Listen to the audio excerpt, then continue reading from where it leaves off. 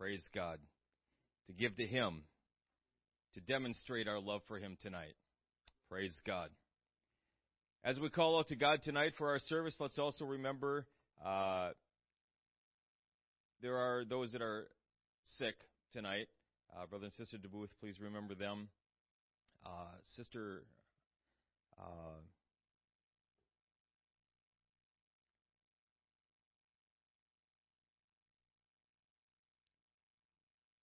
Bob's mother is in the hospital right now, and she is sister. I'm sorry. Bob's sister. Thank you. Is in the hospital right now, and if God doesn't do something, she's gone. She has no brain activity at this point. She's on a ventilator, and they're just keeping her alive long enough for the family to decide what they want to do. And so let's please remember her in prayer tonight. Amen. And for each of us, that God would minister here according to our desperate need and according to His perfect will. Lord Jesus, You're an awesome God. You are a glorious Savior. I am so thankful for You, for Your so great salvation, for Your mercy and Your grace. Hallelujah, Jesus. Our faith, our hope, our trust, our confidence is in the Lord our God tonight, because You are our strong tower. You are our shield and our buckler. Hallelujah, Jesus. You are our ever-present help in time of need. Thank You, Jesus, for Your faithfulness to us and to Your word. The covenant promises that You've given us tonight, we stand on. Thank You, Lord, for all that You have in store for us tonight. Let Your perfect will be accomplished here. Minister to Brother and Sister DeMuth, to Marjorie. I pray, Lord Jesus, that You would touch them tonight, that You would give them a perfect, a complete, a miraculous healing. Let all know, demonstrate once again that You still intervene in the affairs of men. Oh, hallelujah, Jesus, that You have all power and You have all authority. Thank You, Jesus, for the ministration of Your Spirit. Thank You, Jesus, that You hear and answer our cries, that You meet our every need. Thank You, Jesus. Let Your name be glorified in our midst here tonight. And these things we ask in Jesus' name. Hallelujah, Jesus. Hallelujah, Jesus. We worship and we praise You. Hallelujah, Jesus. Thank You, thank You, thank You, Jesus. Amen, amen. God bless you. Thank you so much for standing. You can be seated tonight.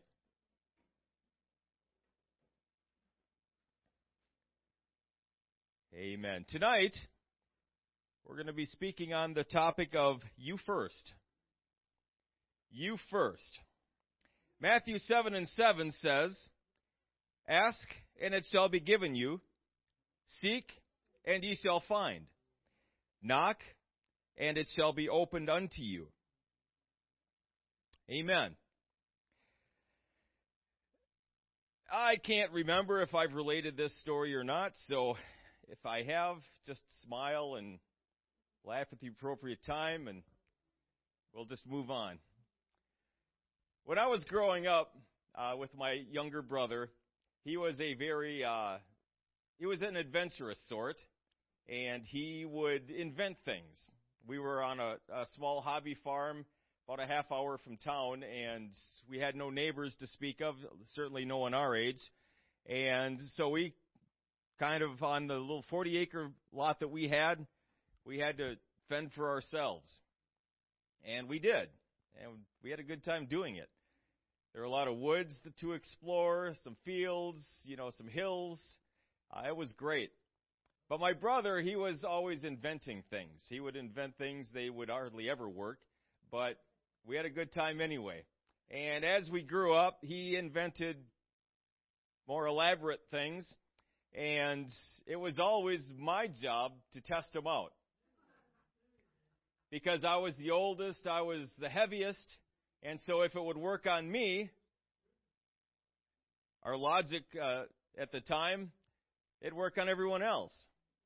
So he would make these great big swings, and we would One time he stretched some cable, some telephone wire across a hill. You know, there was a hill, and then it kind of went down, and this was our driveway, and then it would drop down it was kind of built into the side of the hill. And so there's a tree up here and a big tree over here, and he'd tie it over here, and then he'd shimmy up and tie it off on there. So we had this kind of a thing going across the driveway. And, of course, now I have to test it out, which I was very happy to do. This was before I think this is one of the first times we were testing these. I learned fast enough not to do this anymore, because exactly halfway across it broke, and I fell on my back onto the driveway. It was a good 15 or so feet high. And thank God nothing happened except the wind got knocked out of me and a little bit more sense got knocked into me. And so that wasn't the first time. There was another one, a swing that made out of an old army belt. Not the clicky kind, but the old metal clasp one from my dad. And somehow it unlatched way up here. Not down, where the weight would come onto it, but it unlatched here. So when I started coming down, I just came straight down. And I fell into a brush pile. And, as I was falling, time slows, and I'm able to see and think things and what I could have done with my life if I were to live, because all of these big, sharp sticks were pointing right at me. And I fell in. And again, thank God, nothing happened. I got some scratches. And I got out, thankful to be alive. And my brother was laughing. You looked like a Muppet when you fell into that.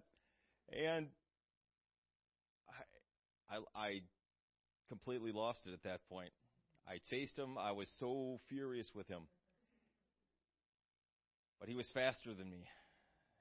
And I never did catch him. Anyway, he's still running.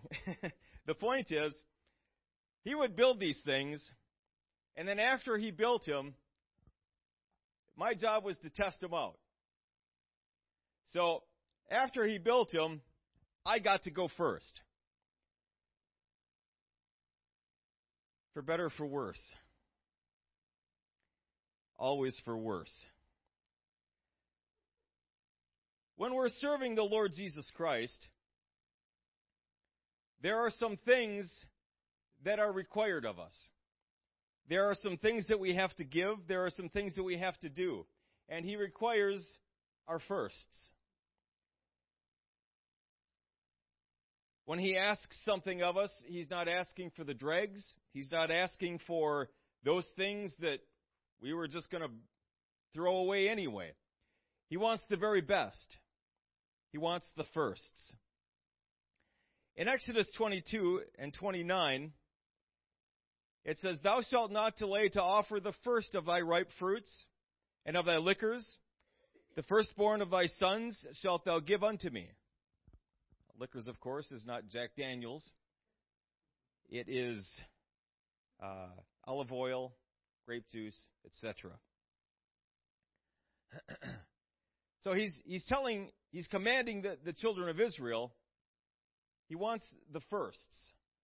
In Exodus 13, verses 12 through 15, he says, That thou shalt set apart unto the Lord all that open the matrix, and every firstling that cometh of a beast which thou hast, the males shall be the Lord's. And every firstling of a donkey thou shalt redeem with a lamb, and if thou wilt not redeem it, then thou shalt break his neck. And all the firstborn of man among thy children shalt thou redeem. And it shall be when thy son asketh thee in time to come, saying, What is this? That thou shalt say unto him, By strength of hand the Lord brought us out from Egypt, from the house of bondage. And it came to pass, when Pharaoh would hardly let us go, that the Lord slew all the firstborn in the land of Egypt, both the firstborn of man and the firstborn of beast. Therefore I sacrifice to the Lord all that openeth the matrix, being males, but all the firstborn of my children I redeem. So again, the Lord is requiring are firsts. When the firstborn of anything is the Lord's, He requires it of His people. Okay, Numbers chapter 15, verse 20 says, "Ye shall offer up a cake of the first of your dough, for an heave offering. As ye do the heave offering of the threshing floor, so shall ye heave it." So even in this, He's wanting the first. Not what's left. Not if I can afford it after all my expenses are paid. He wants the first. Matthew 6:33 says, "But seek ye first the kingdom of God and His righteousness, and all these things shall be added unto you."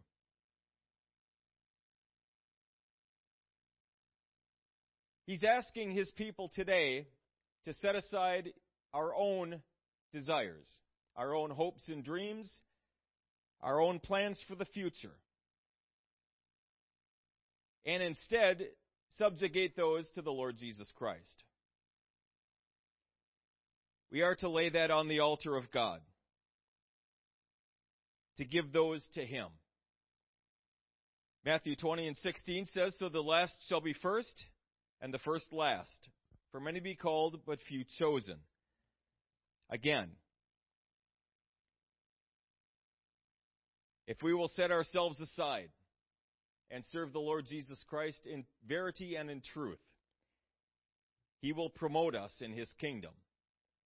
But if we try to promote ourselves, if we try to follow our own plan, our own desires, our own hopes and dreams, we will not prosper, not in the kingdom of God. The firsts are very important to God. We're not just talking finances tonight either, although we are talking finances, but not just those. The firsts of our time. We need to give the first of our time to seek God. Exodus 40:2 says, "On the first day of the first month shalt thou set up the tabernacle of the tent of the congregation." Amen. To set our hearts to seek the Lord early. That just doesn't mean during the day, but that means early in our lives. As soon as we are able, we need to set our hearts to seek God, to serve Him, to obey God. Ezra 7:9 says, "For upon the first day of the month began he to go up from Babylon, and on the first day of the 5th month came he to Jerusalem, according to the good hand of his God upon him." And more directly in Genesis 22, verses 1 through 3, we read the account of Abraham. "And it came to pass after these things that God did tempt Abraham, and said unto him, Abraham, and he said, Behold, here I am. And he said, Take now thy son, thine only son Isaac, whom thou lovest, and get thee into the land of Moriah, and offer him there for a burnt offering upon one of the mountains which I will tell thee of. And Abraham rose up early in the morning, and saddled his donkey, and took 2 of his young men with him, and Isaac his son, and clave the wood for the burnt offering, and rose up, and went unto the place of which God had told him." Abraham rose up early in the morning to obey the command of God, a command he most certainly did not wish to fulfill, a command that, unless he heard from God, he'd have never done it. He never would have. This was not the plan of Abraham. This was not his desire. It was not his will. But he understood the command of God, and he didn't shirk. He didn't make excuses. He didn't delay. He rose up early in the morning to fulfill the will of God, as also we must do. When God tells us to do something, don't make excuses. Don't delay. Don't find a way to put it off for a little while longer. But do it early. Accomplish it quickly. It is the plan of God for you. Therefore, it is the best for you. We must spend our time early to consecrate ourselves to God. Ezra 10:17 said, "And they made an end with all the men that had taken strange wives by the first day of the first month." And Ezekiel 45:18 says, "Thus saith the Lord God, in the first month, In the first day of the month thou shalt take a young bullock without blemish and cleanse the sanctuary. Amen. So it seems to me like the Lord has this thing about the first day and the first month. He sets these days, these periods of time apart for special things, for obedience, for consecration, demonstrating to us, I believe, that He wants us to accomplish these early. Not at the end of the month, not on the seventh day of the month, but right now, today, early. When we understand the plan of God for our lives, when God tells us to do something, we hear something over the pulpit, we read something in His Word, He speaks to us in prayer. He's doing that for a reason. And it's not expected that we're going to weigh everything out and determine when the best time is to do this, the best way to do this. That's not our purview. We don't have the authority to do that. We are His servants. We serve Him. I hope that's all right with everybody. Because it's the truth. He is not our servant. He doesn't do what we tell Him to do. We do what He tells us to do. And we don't weigh out when the best time is, or how the best way is to accomplish it. We follow the instructions given. We don't have to think about it. We don't have to plan everything out. We don't have to make sure everything's in order. God already knows all of that. All we have to do is move forward in the plan of God. All we have to do is accomplish His will. When we hear the voice of God, let's accomplish it early. Early. God wants our best offering. Leviticus 9:3 says, Unto the children of Israel thou shalt speak, saying, Take ye a kid of the goats for a sin offering, and a calf and a lamb both of the first year, without blemish, for a burnt offering. Leviticus 12:6 says, When the days of her purifying are fulfilled, for a son or for a daughter, she shall bring a lamb of the first year, for a burnt offering, and a young pigeon or a turtle dove for a sin offering unto the door of the tabernacle of the congregation unto the priest. Leviticus 23:12 says, And ye shall offer that day when ye wave the sheaf and he lamb without blemish of the first year, for a burnt offering unto the Lord. What's so significant about a lamb, a goat, a cow of the first year? What's so significant about that? At 1 year old, the animal is old enough to be fully grown, but not old enough to consume more resources than it's been given. The yearling represents a year of hard work and investment. In other words, as we've already stated, God is saying, don't give me something that you're just going to throw away anyway. I want the best.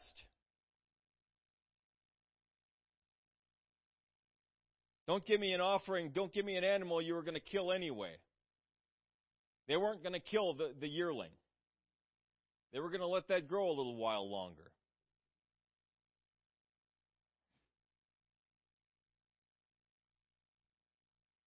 We also need to understand that God is first. Isaiah 44:6 says, Thus saith the Lord, the King of Israel, and His Redeemer, the Lord of hosts. I am the first, and I am the last, and beside me there is no God. Revelation 1:17 says, When I saw Him, I fell at His feet as dead. And He laid His right hand upon me, saying unto me, Fear not, I am the first and the last. Objectively, whether you believe it or not, whether you want it to be true or not, God is first. He is the highest. He is the greatest. He's the Alpha, the Omega, the first, the last, the beginning, the end. That's who He is. Whether you believe in God or not, whether you want it to be true or not, objectively, it is true. It will always be true. He doesn't need us to confirm that. He would like it to come from our lips, but He doesn't need it. He doesn't need us to speak it to be true. It's true no matter what.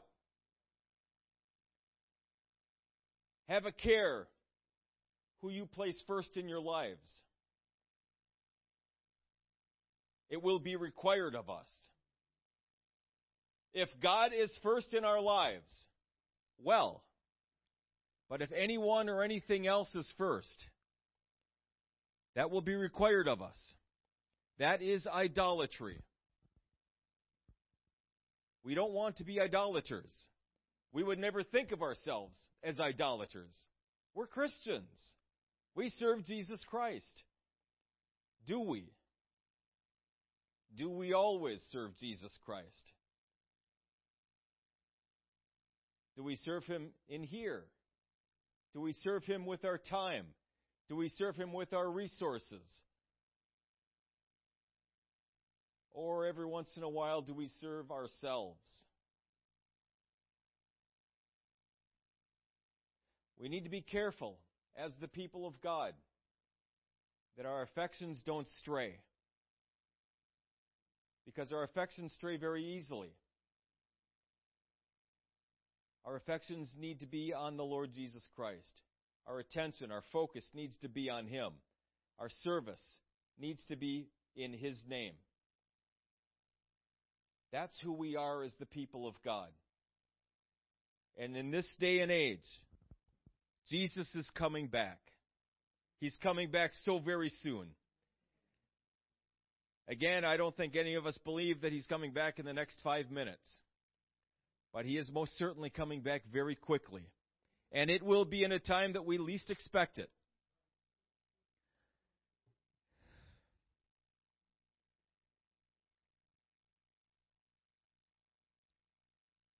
There are people who profess to be Christians that play around with this.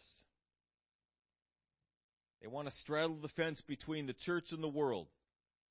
They want to get as close as they can.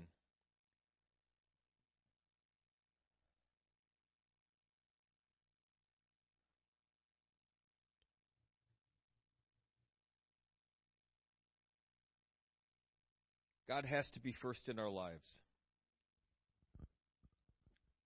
If God is not first in our lives, something or someone else is. That's who we worship as God.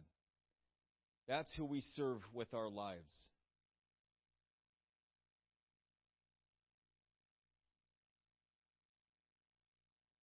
The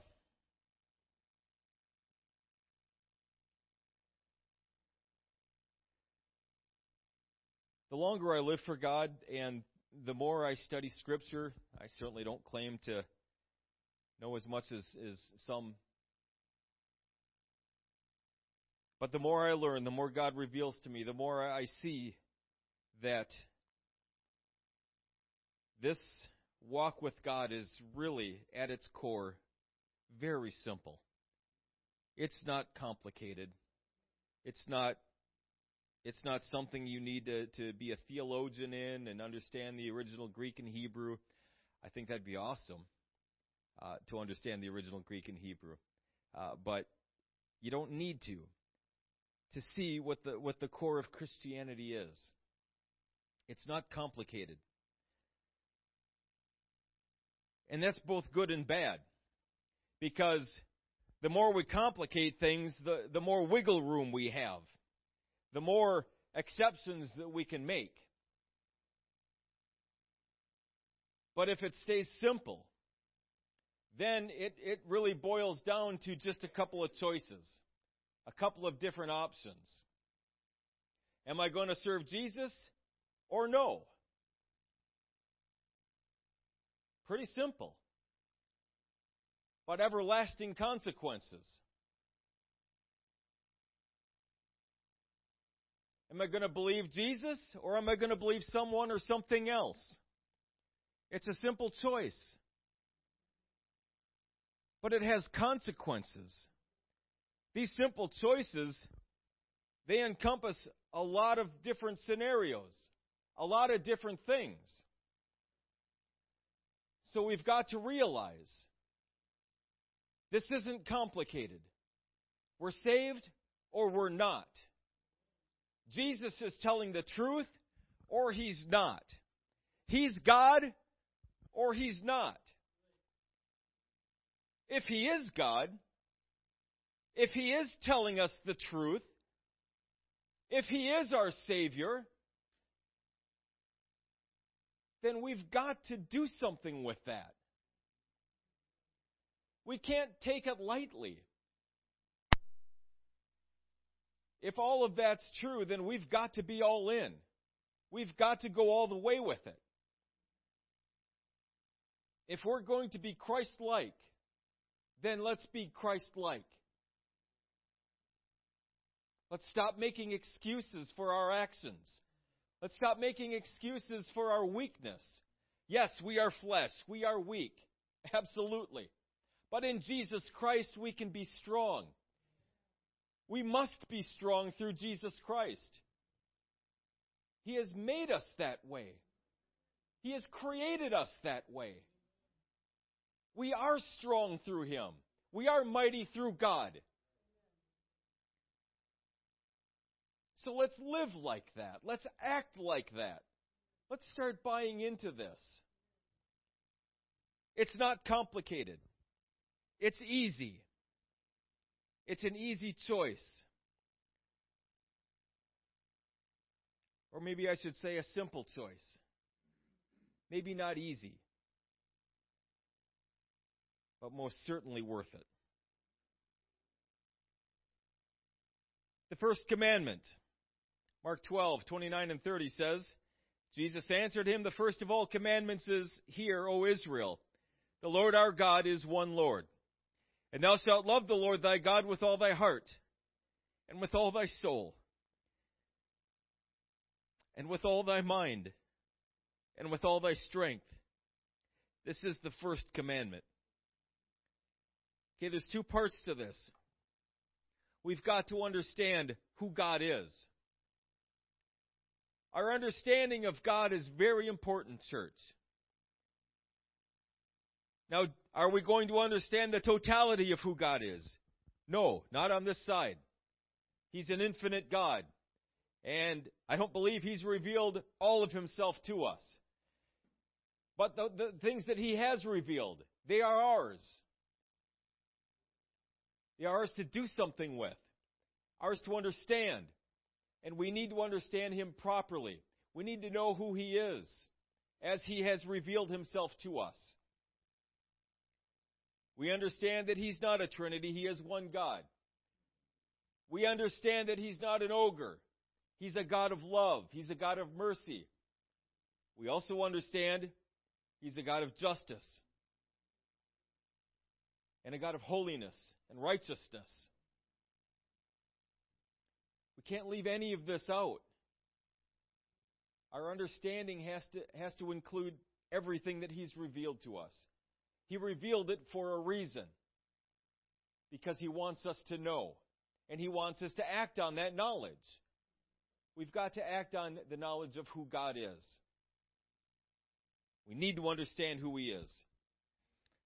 The second thing He's commanding here is that we've got to love the Lord that we have come to know with everything.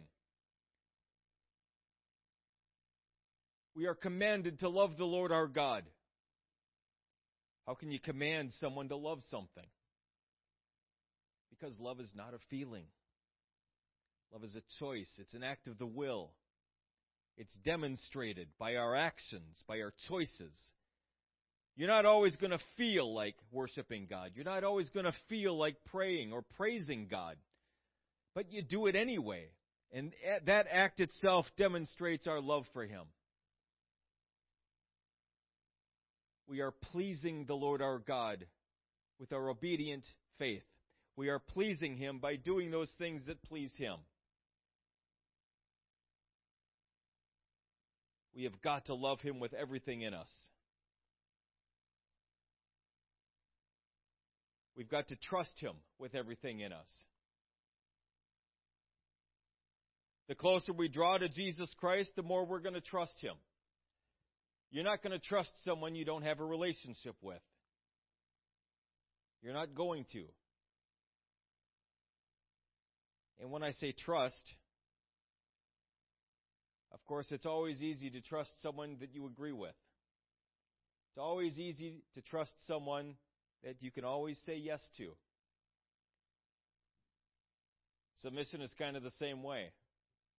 Easy to submit to someone when you're agreeing with them all the time. But when you don't agree, can you still submit? When you don't agree, can you still trust Him? When it seems like God is ready to kill you, can you trust Him? When it seems like God is taking everything away, when it seems like the more and the harder you live for God, the harder it gets, can you trust Him then? Can you trust Him when the price becomes just a little bit too much? Can you trust Him then? Can you love God when it seems like He's a million miles away? That's what He's asking. Again, this is a very simple thing. There's no qualifiers here. There's no exceptions being made.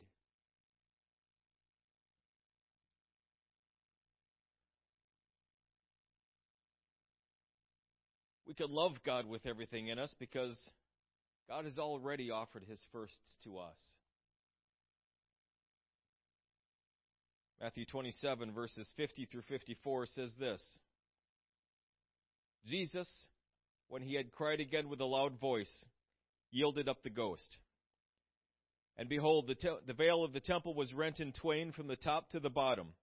And the earth did quake, and the rocks rent, and the graves were opened, and many bodies of the saints which slept arose, and came out of the graves after His resurrection, and went into the holy city, and appeared unto many. Now when the centurion and they that were with him watching Jesus saw the earthquake and those things that were done, they feared greatly, saying, Truly, this was the Son of God. Jesus, the Almighty God wrapped in flesh, hung on a cross, suffered greatly, and died. He did that willingly. He did it willingly. There was no other.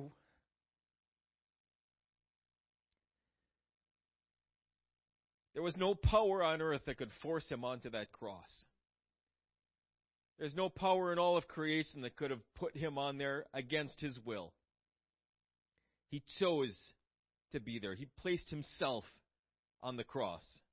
And He did that for you. And He did that for me. He gave everything to me. Everything. If I understood what heaven was, if I understood the environment that He came down from to this, I'd probably say that would have been enough. That would have been a sacrifice right there. Coming down into this mud pit from glory. I've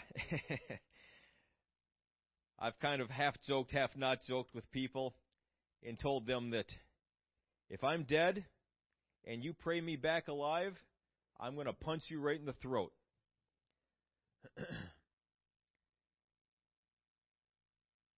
I don't know if I would. Hopefully I won't remember anything about what heaven was. But I can't imagine that seeing heaven, anyone would want to come back here. I just can't imagine that. But Jesus, God, volunteered to do that. He stepped down voluntarily from His throne, wrapped Himself in this, so He could feel pain and hunger and disappointment, so He could cry and weep and feel need, so He could be touched with the feeling of our infirmities.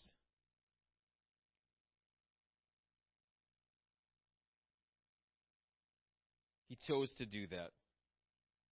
Luke 24, 1 through 8 says this: Now upon the first day of the week, very early in the morning, they came unto the sepulchre, bringing the spices which they had prepared, and certain others with them. And they found the stone rolled away from the sepulchre. They entered in, and found not the body of the Lord Jesus. And it came to pass, as they were much perplexed thereabout, behold, two men stood by them in shining garments.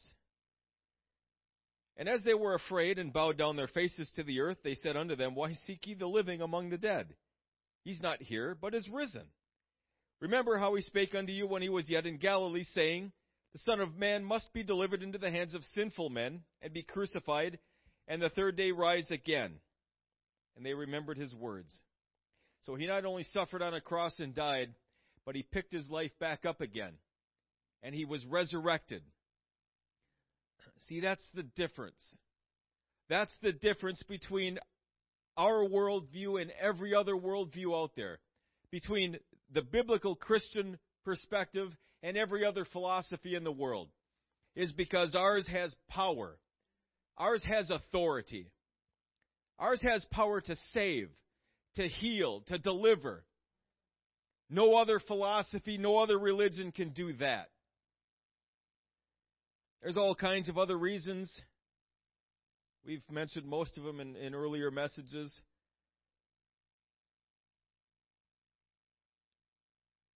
But a relationship with Jesus Christ is different than everything else. Jesus suffered on a cross and died, but he also rose from the dead on the third day and is alive forevermore. He conquered every enemy.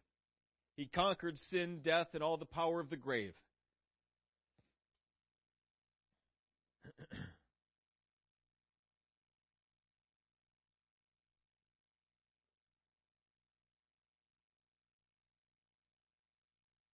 Jesus gave everything to us. He gave his firsts already. So when God asks something of us, as far as I'm concerned, that's quite all right. That's quite okay. He's already given everything.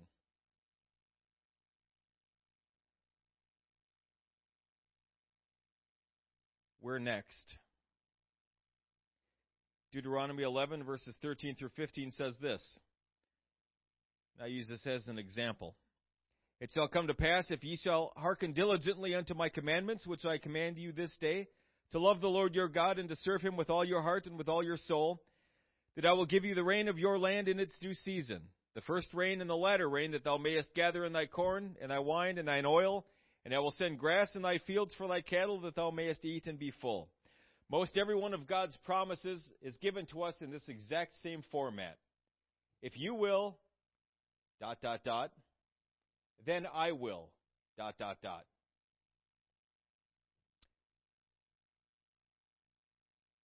God's already done his part. He's already moved. He is the prime mover of this universe. He always initiates.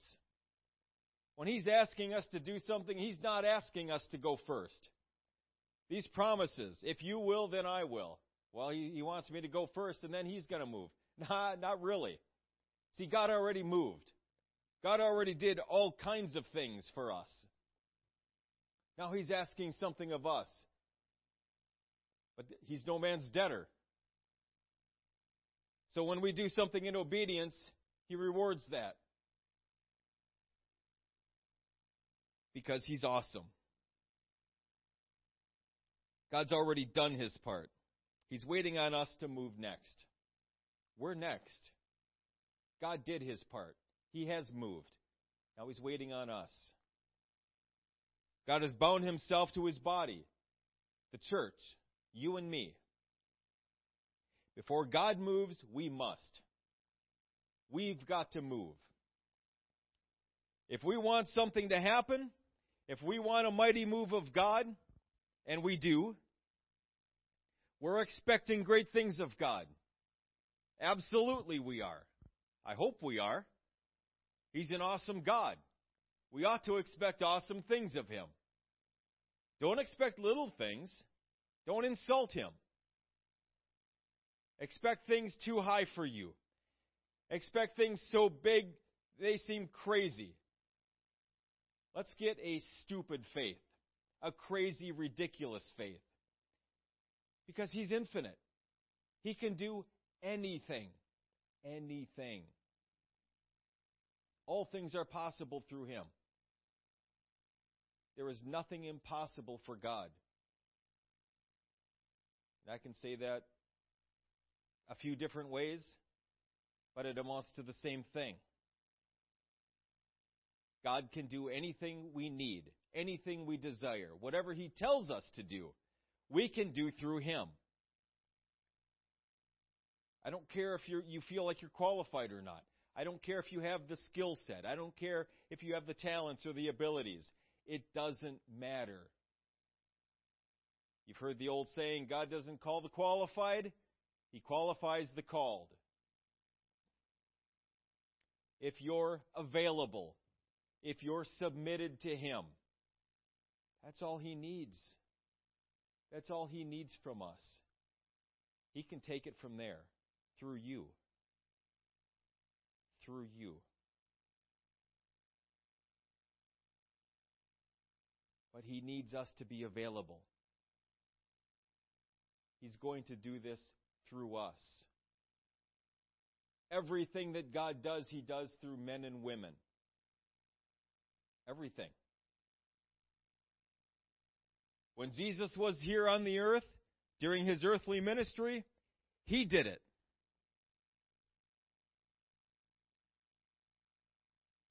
But when He rose up into heaven and He poured the gift of the Holy Ghost down on the upper room,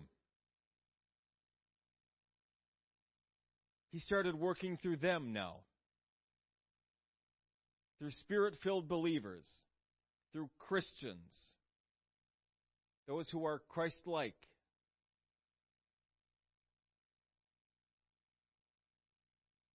But we can't just sit back and wait. We can't just sit back and expect that God is going to take care of it.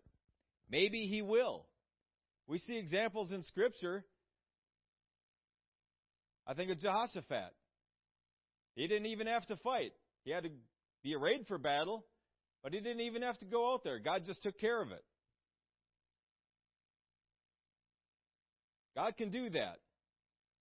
But mostly, He's going to move when we do. God wants to move. It's God's desire to move. It's His plan to move. He wants to save this county. Does anyone believe that? He died for this county. He died for all of us. Absolutely He did.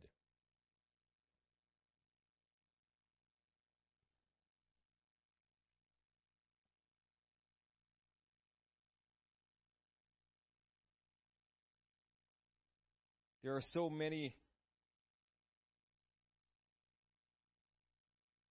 There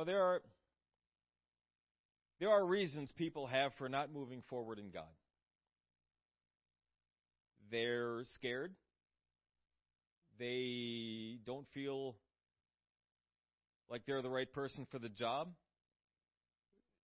They don't feel worthy. They don't feel like God could use them that way. And there are other reasons.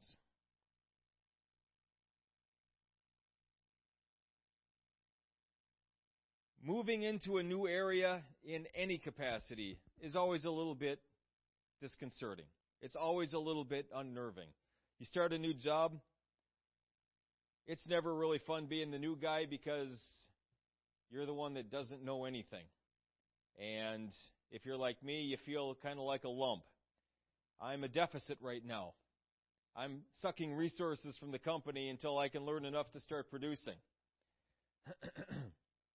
So when we move into a new area with God, we move into a new ministry or a new level of revelation or ministry or service to the Lord.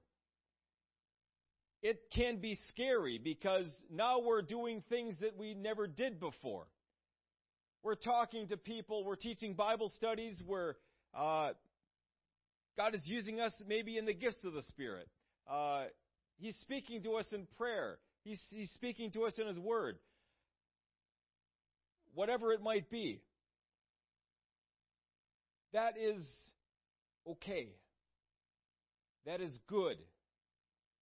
It's okay to grow in God. It's okay to start doing more for God.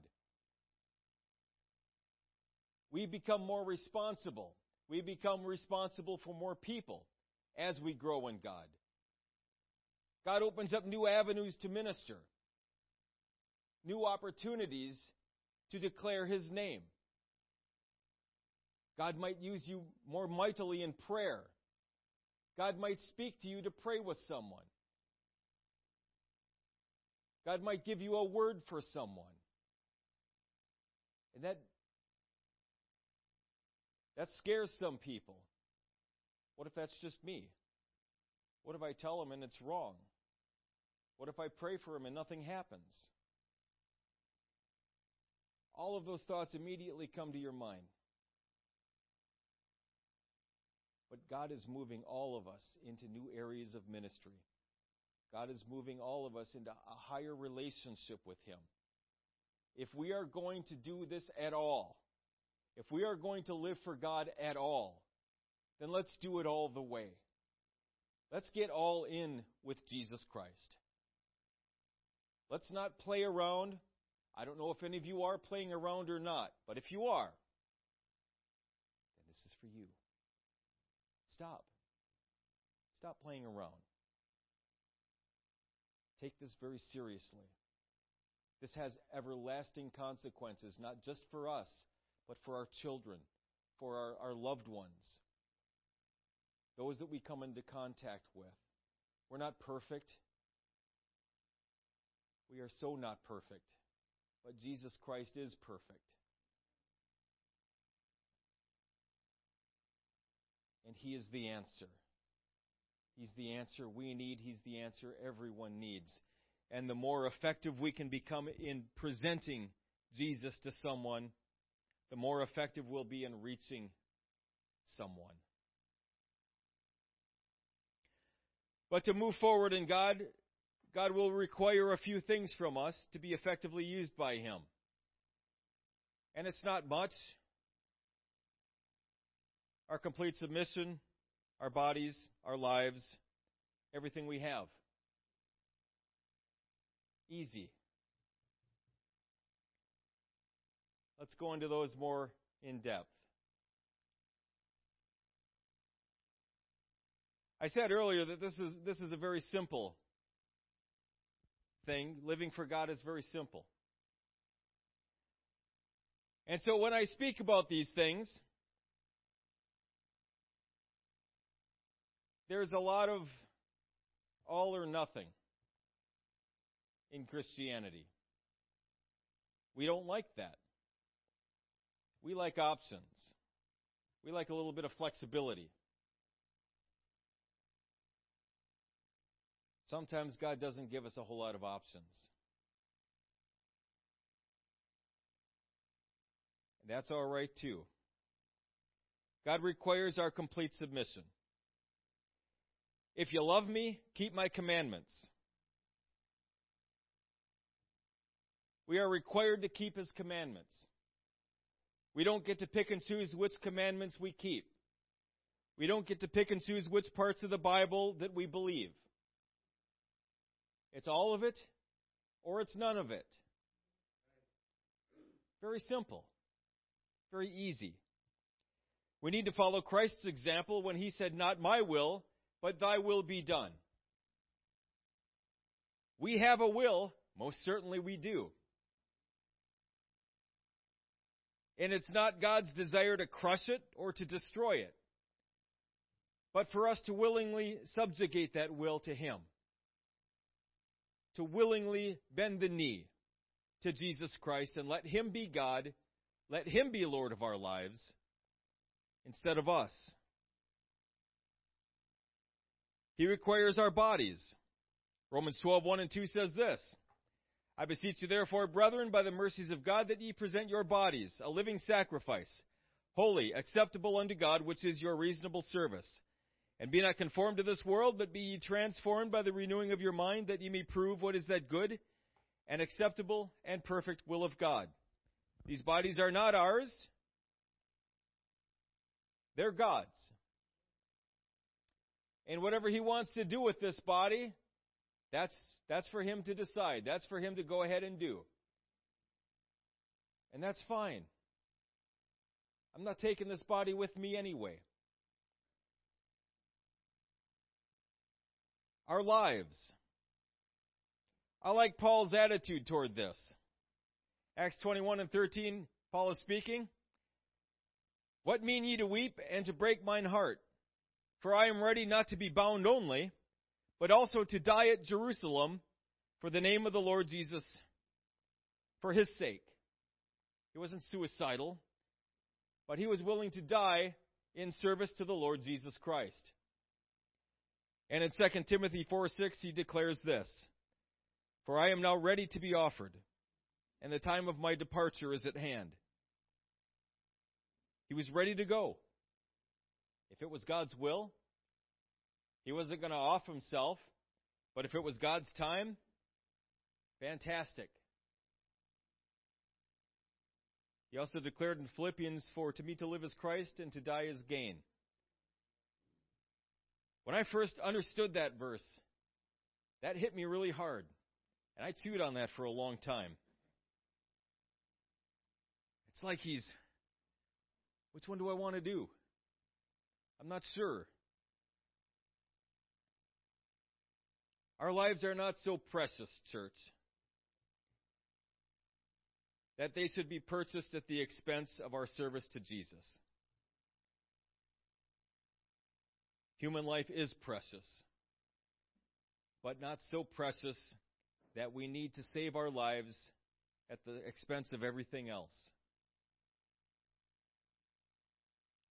If it's time for us to go, it's time for us to go. And that's okay. He's in charge. He knows best. Poor John the Baptist was at the height of his ministry when he was thrown in prison. He had at least a few good years left. He could have done a lot of good. But it was time. It was time for him to decrease and for Jesus to increase.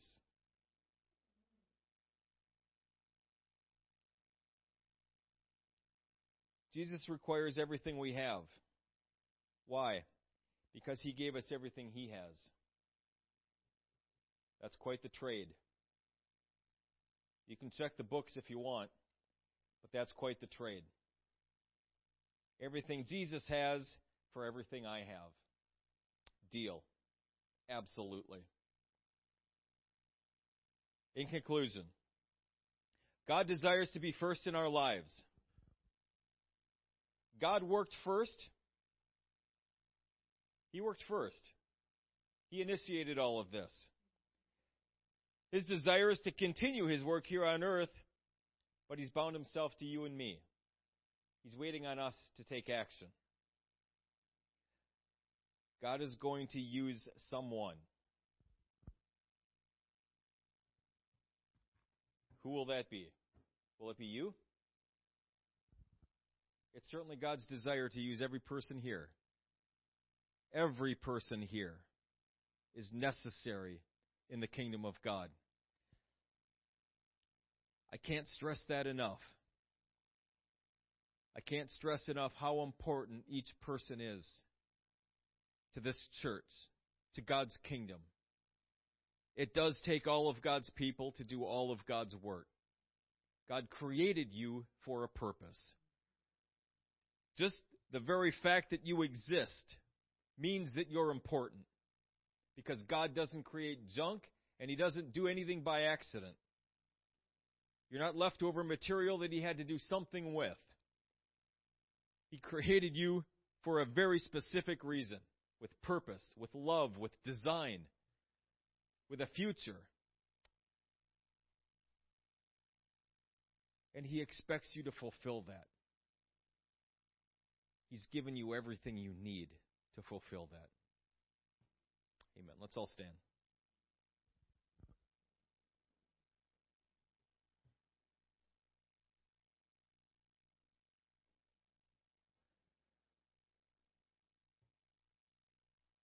Lord Jesus, you are an awesome God. You are a mighty King. Thank you, Lord Jesus, that you initiated all of this. You created us. You suffered on a cross and died when we erred, when we strayed, when we rebelled against you. You purchased us back.